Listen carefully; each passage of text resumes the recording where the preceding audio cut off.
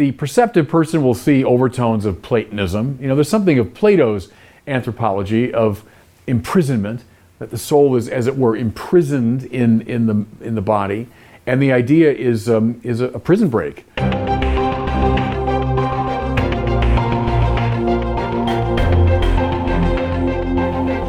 Welcome back to the Word on Fire show. I am Brandon Vaught. I'm the content director here at Word on Fire, and we're joined by the great Bishop Robert Barron. Bishop Barron, good to see you. Brandon, always a joy to be with you. You are fresh off of your annual visit to the Archdiocese of Los Angeles' Religious Education Congress. Yeah. All the bishops of Los Angeles attend that each year, but you were invited to give a talk to the whole crowd in the main arena. What did you choose to speak on? Why, and how did it go? Yeah, I had something else I was going to talk about. I frankly forget what it was, but many months ago now, when that Pew Forum study came out that said 70% of Catholics don't believe in the real presence of Jesus, I called my assistant and said, call the Congress right now and tell them I'm changing my topic to the real presence. So I had this room, the arena, as you say, at the Anaheim Convention Center. I have seats about 7,500, I think, or 8,000. So I don't know how many were there, but big crowd. And I thought, well, one of the biggest collections of teachers, catechists, preachers in the country. So I did an hour and 15-minute catechesis on Eucharist with a focus on the real presence. So yeah, you can find it. I think it's up on Facebook or something. You can see the whole speech. But I just felt it was super important. Yeah, the full video is up on both Facebook and YouTube, and I'm hoping to take the audio of that, and we'll probably use it for a future episode of the Word on Fire show if you haven't heard it yet. Okay. Another cool thing you did, Bishop, was you were interviewed on the Order of Man podcast. Oh, yeah. This is a podcast aimed at young men, mostly non-religious, and we were connected to it through our friends on the Mind Pump podcast. Yeah. So similar type of audience, similar type of vibe. How'd that discussion go? Good. It was a long discussion. I think we talked for 45 minutes or an hour maybe, and mostly about the Bible. So I put a great stress on like stories of David and what they tell us about being a man in a biblical context, the call of masculinity. And I talked a lot about, the spirituality of that, and to get away from a purely secularized understanding of masculinity and put it in a biblical framework. It was good though. I enjoyed that conversation a lot. Well, today we're going to be talking about Gnosticism. You've described it many times throughout the years of this podcast as maybe the most enduring heresy of the church. It has roots almost at the very beginning of the life of the church, and you still see it all throughout, not just the general culture, but even inside the religious world too. So we're going to spend the whole discussion talking about Gnosticism. Let's begin with definitions. What is Gnosticism? Well, of course, it's kind of famously hard to define. That's part of its allure and power. It's a little amorphous. But just begin with the word itself, Gnosticism, from the Greek word gnosis, which means knowledge. So the Gnostics claimed they had a sort of private knowledge, a specialized knowledge of the way things really are. Now, what was that knowledge? Now I'll go back to the 2nd century and some of the great figures of that period when the movement was very strong. It was the knowledge that the world as we see it, this material world, is kind of a fallen world. But yet in it, trapped as it were in it, are sparks of a spiritual reality. And the idea now, the salvation enterprise, is to get these spiritual elements, these souls who are on our minds, out of their captivity to matter and to reunite to their purely spiritual origin. The whole Gnostic program, if you want to get all the details, read the first 3 volumes of Irenaeus Against the Heresies, but that there's a sort of primal source of all reality, a purely spiritual, and then a whole series of emanations that come forth from that primal source, leading finally to a very low-level spiritual power who makes the physical world. And the physical world, therefore, is a fallen world. It's a compromised world. I won't go into all the details, but for certain reasons, spiritual elements get trapped in the material world. The gnosis in question, the knowledge, is this specialized insight into the situation and the means by which we can extricate ourselves from our captivity to matter. The perceptive person will see overtones of Platonism. There's something of Plato's anthropology of imprisonment, that the soul is, as it were, imprisoned in the body, and the idea is a prison break. So the whole point of philosophy is to rise up above, to escape from matter. Well, that's kind of a call it semi-Gnostic point of view, but it borrows from a lot of other sources too. But that's, I think, the basic structure of it.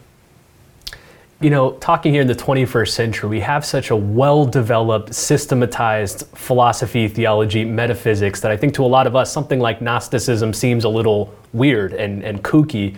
But I can see how in the first few centuries of the church, the lay of the land is still being shaped. You know, we've received this great revelation of Jesus Christ, the Son of God, risen from the dead. We have the scriptures. The church is trying to make sense of all this. Gnosticism gained a lot of traction in that atmosphere. What about Gnosticism was so especially appealing to people? How did it plant such deep roots almost right from the beginning? Well, I'd say several things. One is dualistic systems have always been attractive. They still are. Watch Star Wars movies. Dualistic systems that lay things out in clear, good, bad terms. Spirit's good, matter's bad. It makes sense of the deep ambiguity of this world. It helps us to explain things in a pretty simple, straightforward manner.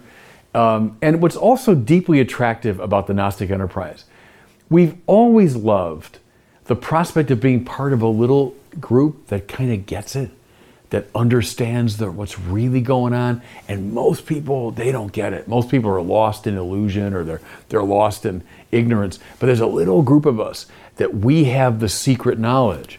It's also a program for salvation, so escaping from matter and returning to the spiritual source.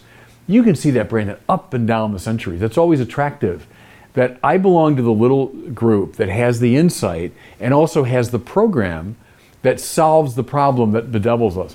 All of that makes it an attractive system.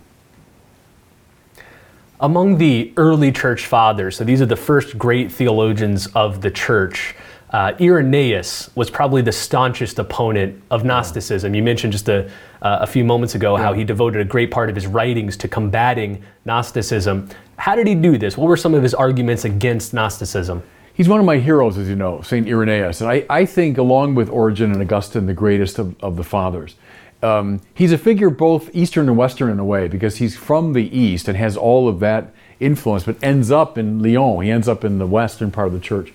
And his book is just of extraordinary significance, the Adversus Haeresis, against the heresies. One of Irenaeus' great opponents was Marcion, the founder of the Marcionite heresy. What's Marcion's point of view? That the Old Testament is a kind of a testament of a fallen God. And again, remember the Gnostic thing. You have all the emanations coming way, way down, and one of the low level spiritual powers makes the material world. Well, that, says Marcion, that's the Yahweh of the Old Testament. That's this, creator God that makes the grubby world of matter and with things that creep and crawl on the earth, and he calls them good? You see how that's consistent. Yeah, the fallen God would call this grubby material world good, but the true God, it has nothing to do with that. He barely even knows the material world exists. And so Irenaeus says, look, if you're going to be a Christian, you take not just the New Testament, which Marcion recommended, get rid of the Old. In fact, only keep certain parts of the New Testament. He thought certain parts were tainted too much by the Old Testament. So take a little tiny bit of the New. Irenaeus said, no. You won't understand Christ, who's the Messiah of Israel, apart from the Old Testament. The God who made the whole world is not a fallen God. It's the same God. That's the God of Jesus Christ, who's called the Father of our Lord Jesus Christ. And so Irenaeus holds out a deeply anti-Marcionite position. A word, and I did some work on Irenaeus some years ago. It never bore fruit as a book. It was supposed to. It's a long story. But I wanted to call it something like Irenaeus of the body, because the word body comes up all the time in Irenaeus. The body, bodiliness, bodies, that bodies are good, matter is good. And the program is not escaping from the body. The program is the salvation of the body, of the whole self, which is a very Jewish perspective. And mind you, Irenaeus, who famously always said, I was taught by Polycarp, Bishop of Smyrna, who was taught by John, the friend of Jesus. His point was, my theology is very close to the apostles and therefore to Jesus himself. Jesus, who is the Messiah of Israel. So he saw this great continuity between Jesus and the Old Testament. And that was his basic argument against the Gnostics, is they would invite a bifurcation between the two testaments that was really fatal to Orthodox Christianity. How did some of these early Gnostics view Jesus and the incarnation? What was their Christology like? Well, it's interesting because one of the marks of the Gnostics up and down the ages is to take Christian language, but I would say basically empty it out, inhabit it with their own material so that it looks like classical Christian stuff, but actually has been radically changed. So Jesus would be a Gnostic teacher who was teaching this truth of how to escape from the confines of the body, and was giving us a spiritual program to help his followers do that. The resurrection of the body, I mean, forget that. You don't want the body resurrected. You want the body to get rid of that. He was giving you a program for escape. Call it the classical Christian language had to be deciphered, again, by a small coterie of in-the-know people who knew how to crack the code. See? Now, here's something that comes, Brandon, to my mind, and it was a great personal experience I had. This is many years ago when I was in Rome as a visiting scholar at the North American, and Pope Benedict was Pope at the time, and I would go down whenever I could to the Wednesday audience, where he would speak. And during that period I was there, he was speaking on the Church Fathers. And one day I went down, and his topic was Irenaeus. And Benedict spoke beautiful French. And he spoke this in French. And he was describing the quality of Irenaeus' theology. And he mentioned a lot of things I just mentioned. But then he said, c'est une théologie publique. And he repeated it, une théologie publique. It's a public theology. And his point was, it's an anti-Gnostic thing. So there's the, ostensible Christianity, but the real Christianity is what only a few people off on the side, they know the real story. No. What you see is what you get. Now, it can be understood to varying degrees, the way a child understands it, the way Thomas Aquinas does, but yet it's the same faith. It's the same public Christianity. There isn't a hidden, privatized Christianity off on the side that a few adepts know. No. What was publicly proclaimed on Pentecost, that's the same faith that's embodied in the Gospels, the same faith preached by the other apostles, the same faith preached today, right? And we're not appealing to a little private remnant or sect that properly understands it. That's a really important anti-Gnostic move. I think Gnosticism exploded on the scene maybe 15 or 20 years ago with the publishing of Dan Brown's The Da Vinci Code, which positioned the whole narrative of Christianity as it's not what you've been told. There's this secret knowledge about Christ and Mary Magdalene, these hidden Gnostic gospels that the church has kind of tried to push off to the side.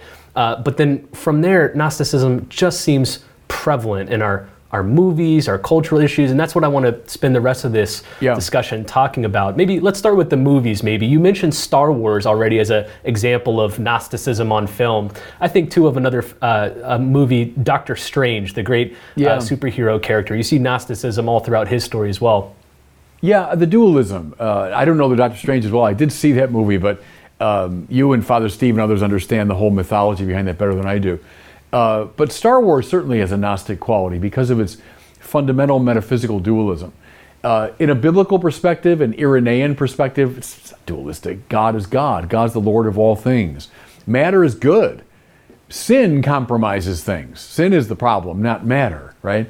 And it's not a battle between God and some rival to God. None of that obtains. It's a much more subtle story. It's a much more intriguing story, really. Now, read someone like Tolkien. He gets the Christian thing from the inside. Compare Tolkien to Star Wars. It would be very illuminating, actually. Both involving, struggle and against evil and all this. But the Star Wars telling is a Gnostic telling. And I'll give you the genealogy. Star Wars, produced by George Lucas, who was a disciple of Joseph Campbell, who was a disciple of Carl Jung. And Carl Jung, in his psychologizing, early 20th century, is deeply influenced by the Gnostic approach. And so that's the genealogy leading right up to Star Wars. Tolkien, on the contrary, is influenced by his Catholic faith, which goes right back through people like Irenaeus to Polycarp to John. That's his genealogy, and it's a whole different game.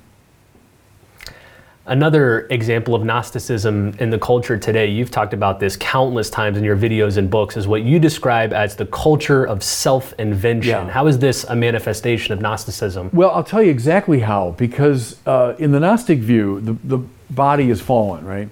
And the spirit's what's all about, what's going on inside of me. That's what it's all about. And the spirit has this prerogative to shape matter. Matter is just this sort of fallen, infinitely malleable thing that spirit has total control over. Well, we see it, of course, as you say, broadly in the culture of self-invention. Make it more specific in the gender ideologies to say, I can remake my own body according to my spiritual whim. I'm not happy with the body I've been given, well, I'll change it.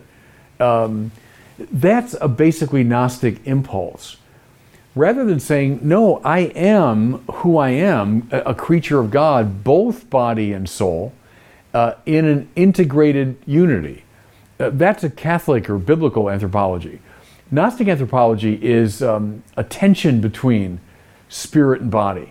Body in a denigrated position, hence able to be manipulated by spirit. It's interesting, we could go all day on philosophical overtones, but many have pointed out, read Cyril O'Regan for the details, that many of the modern philosophers have a Gnostic quality. Whether it's Descartes himself, the founder of modern philosophy, with his sharp bifurcation between the res cogitans, right, the thinking thing, the mind, and the res extensa, the extended thing of the body. And the two are in this kind of, opposed relationship. Or whether it's in someone like Immanuel Kant, the sharp noumenon-phenomenon distinction. Or in Kant, the only thing that's really good is a good will, right? And that the realm of the phenomenal, the realm of the material and so on, is not immediately relevant to the moral enterprise. Bring that up into the 20th century and those philosophies of fundamental option. When you say there's the outside where I'm doing particular things, but then deep down within, I've made this fundamental, choice for God. And so I'm basically good, even though I sometimes do bad things on the outside in my particular moral acts. Well, there's something Gnostic in that, because it's elevating the interior over the exterior. It's privileging the spirit over the body. A healthy, I would say, Irenaean Thomistic approach sees the deep integration of those two. To make just a quick word about my hero, Thomas Aquinas, and I reverence Plato and the Neoplatonists influence Christianity in very positive ways, but it's interesting to note in the 13th century, when Aquinas opts for Aristotle, which was a very controversial option at the time because of the dominance of Plato from the early fathers on. But see, part of what Thomas liked in Aristotle was this greater sense of the unicity of the person. He was worried about the sort of Platonic anthropology, of the spirit kind of trapped within the body, the spirit needing to escape from the body. Thomas was a great theologian of the body, as Irenaeus was. And he saw Aristotle there, I think, as a better philosophical conversation partner because of the unicity of mind and body. Another place that we see Gnosticism pop up pretty regularly is in the realm of conspiracy theories. And I'm thinking not just of the wild theories outside the church, aliens, Area 51, whatever the conspiracy theory of the day is, but also inside the church. We're seeing a rampant increase in conspiracy theories about who's manipulating what and taking control of the church. They all bear the marks of this Gnostic idea that there's a small group of enlightened adepts that really know the truth of what's going on, and everyone else has been deceived. Do you trace conspiracy theories right back to Gnosticism? It's part of the appeal of it, and there's a psychological appeal. From the time you're a little kid, who doesn't like that? When there's a little in-group that knows, hey, we know what's really going on here. And that's always been attractive psychologically. And yes, there's an outbreak of it now, I'd say, in the church. Another place to see that, if you want, is in someone like Marx, who's so influential on contemporary thinking. Marx, who has the kind of substructure, superstructure view of things.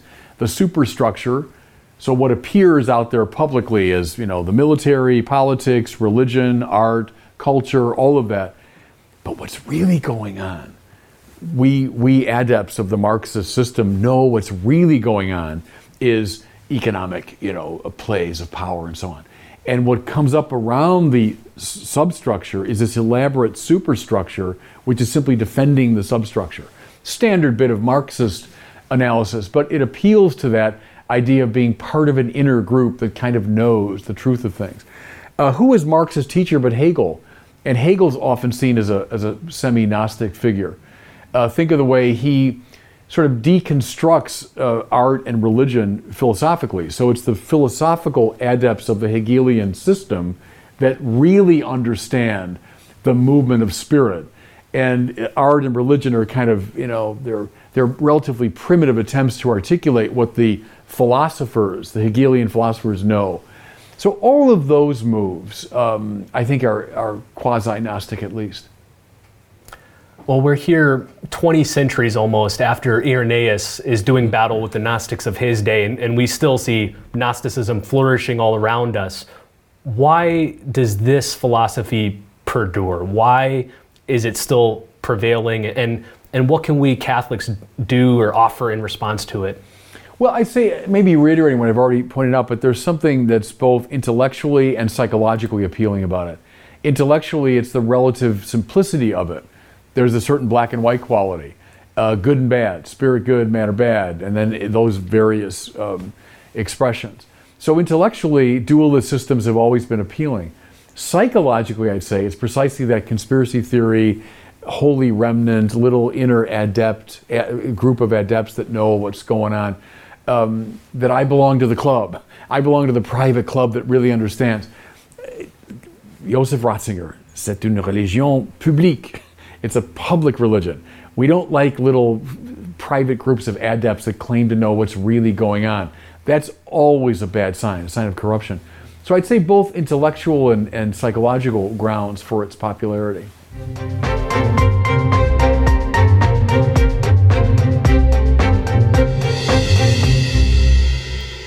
Well, it's time now for our question from one of our listeners. We take one question each episode. If you have one, please send it in by visiting askbishopbarron.com. Today we're going to hear from Amanda, and she's got an issue that's troubling her about Catholic theology. Here it is. Hello, Bishop Barron. One teaching of the Catholic Church that I struggle with is the notion that we will be reunited with our bodies on the last day. The resurrection of the body is something I struggle with because obviously we have the decaying corpse. Thank you for taking my question, and thank you also for evangelizing the church. Yeah, thank you. It's a good question, and a full answer to it would take us several class lectures. Let me say something simple about it. The fact of the doctrine of the resurrection of the body, that's super important, it seems to me. And it's good that we're doing this question in our episode on Gnosticism, because the goal of the biblical program is not the escape of the soul from the body, but rather it's the salvation of the whole person. That's a Jewish perspective. Jews were not Greeks. They didn't think allowing the soul to escape from grubby matter was the purpose, but rather the salvation, elevation of the whole person. So the doctrine itself is of great importance. Now, how do we work out the details of it? As you're suggesting, in a lot of classical theology that was maybe a bit scientifically naive, the view was that this body of mine that has disintegrated in the grave, but that God could reassemble, as it were, through his infinite power, all the elements that made me up and reassemble them. Well, okay, I suppose God can do whatever God wants. But think for a second about this, the issue of the continuity of the body. This body that you see before you, this body of mine, not one cell of it existed even Brandon, you're the scientist, 5-6 years ago, something like the body replenishes itself completely, right? Completely new cells and so on every, several years. Think now in the course of my lifetime, how many bodies, as it were, I've had. That this body's been renewing itself, drawing nutrients from the world and all that. talk to the scientists about the details of it. But the point is, there's a kind of fluidity that's built into the body. It's not like just a given thing like a football. There it is, and it's handed on. It's an organic, more fluid reality. What accounts for its unity? I'll use good Aristotelian Thomistic language, the form. We speak of the soul as the form of the body. That which gives unity and continuity to the fluidity of the body. Now, after death, is the soul destroyed? No, the soul is immaterial. The soul is immortal. Can God, through his infinite power indeed, reunite that soul to a body of God's own construction? What Paul calls a spiritual body. So not just this kind of grubby earthly form in a mildly improved condition, but a remade body, but given continuity by the unity of the form. So I can speak indeed of my body, just as this is my body, and the one I had when I was 6 years old was my body, yet there's not one cell that's the same, right? Yet it's my body. And so I'd still be in continuity with this resurrected body, though it might have little to do, as you suggest, with the body moldering in the grave. So anyway, those are some of the details of how we might approach this question. Ultimately, we rely on the power of God. As we do now, from moment to moment. I exist through the power of God's causality. So I will there as God raises me up as a resurrected body. Well, thanks for the great question, Amanda, and thank you for watching this episode on Gnosticism. One final note, if you want to get a copy of Bishop Barron's newest book, I mentioned it last week, it's titled Centered, The Spirituality of Word on Fire. We want to send you a free copy of that book when you join the Word on Fire Institute. If you're a member of the Institute, copy's already in the mail, it's on its way to you. If you're not, sign up at wordonfire.institute and we'll send you a free copy of this book. It's a collection of different writings and quotes and excerpts from Bishop Barron's work, all categorized by topic. It's a beautiful, meditative, reflective book that I think you'll really enjoy. Again, it's called Centered, The Spirituality of Word on Fire. Find out more either at wordonfire.institute or wordonfireshow.com/centered. Well, thanks so much for watching and listening. We'll see you next week on the Word on Fire Show.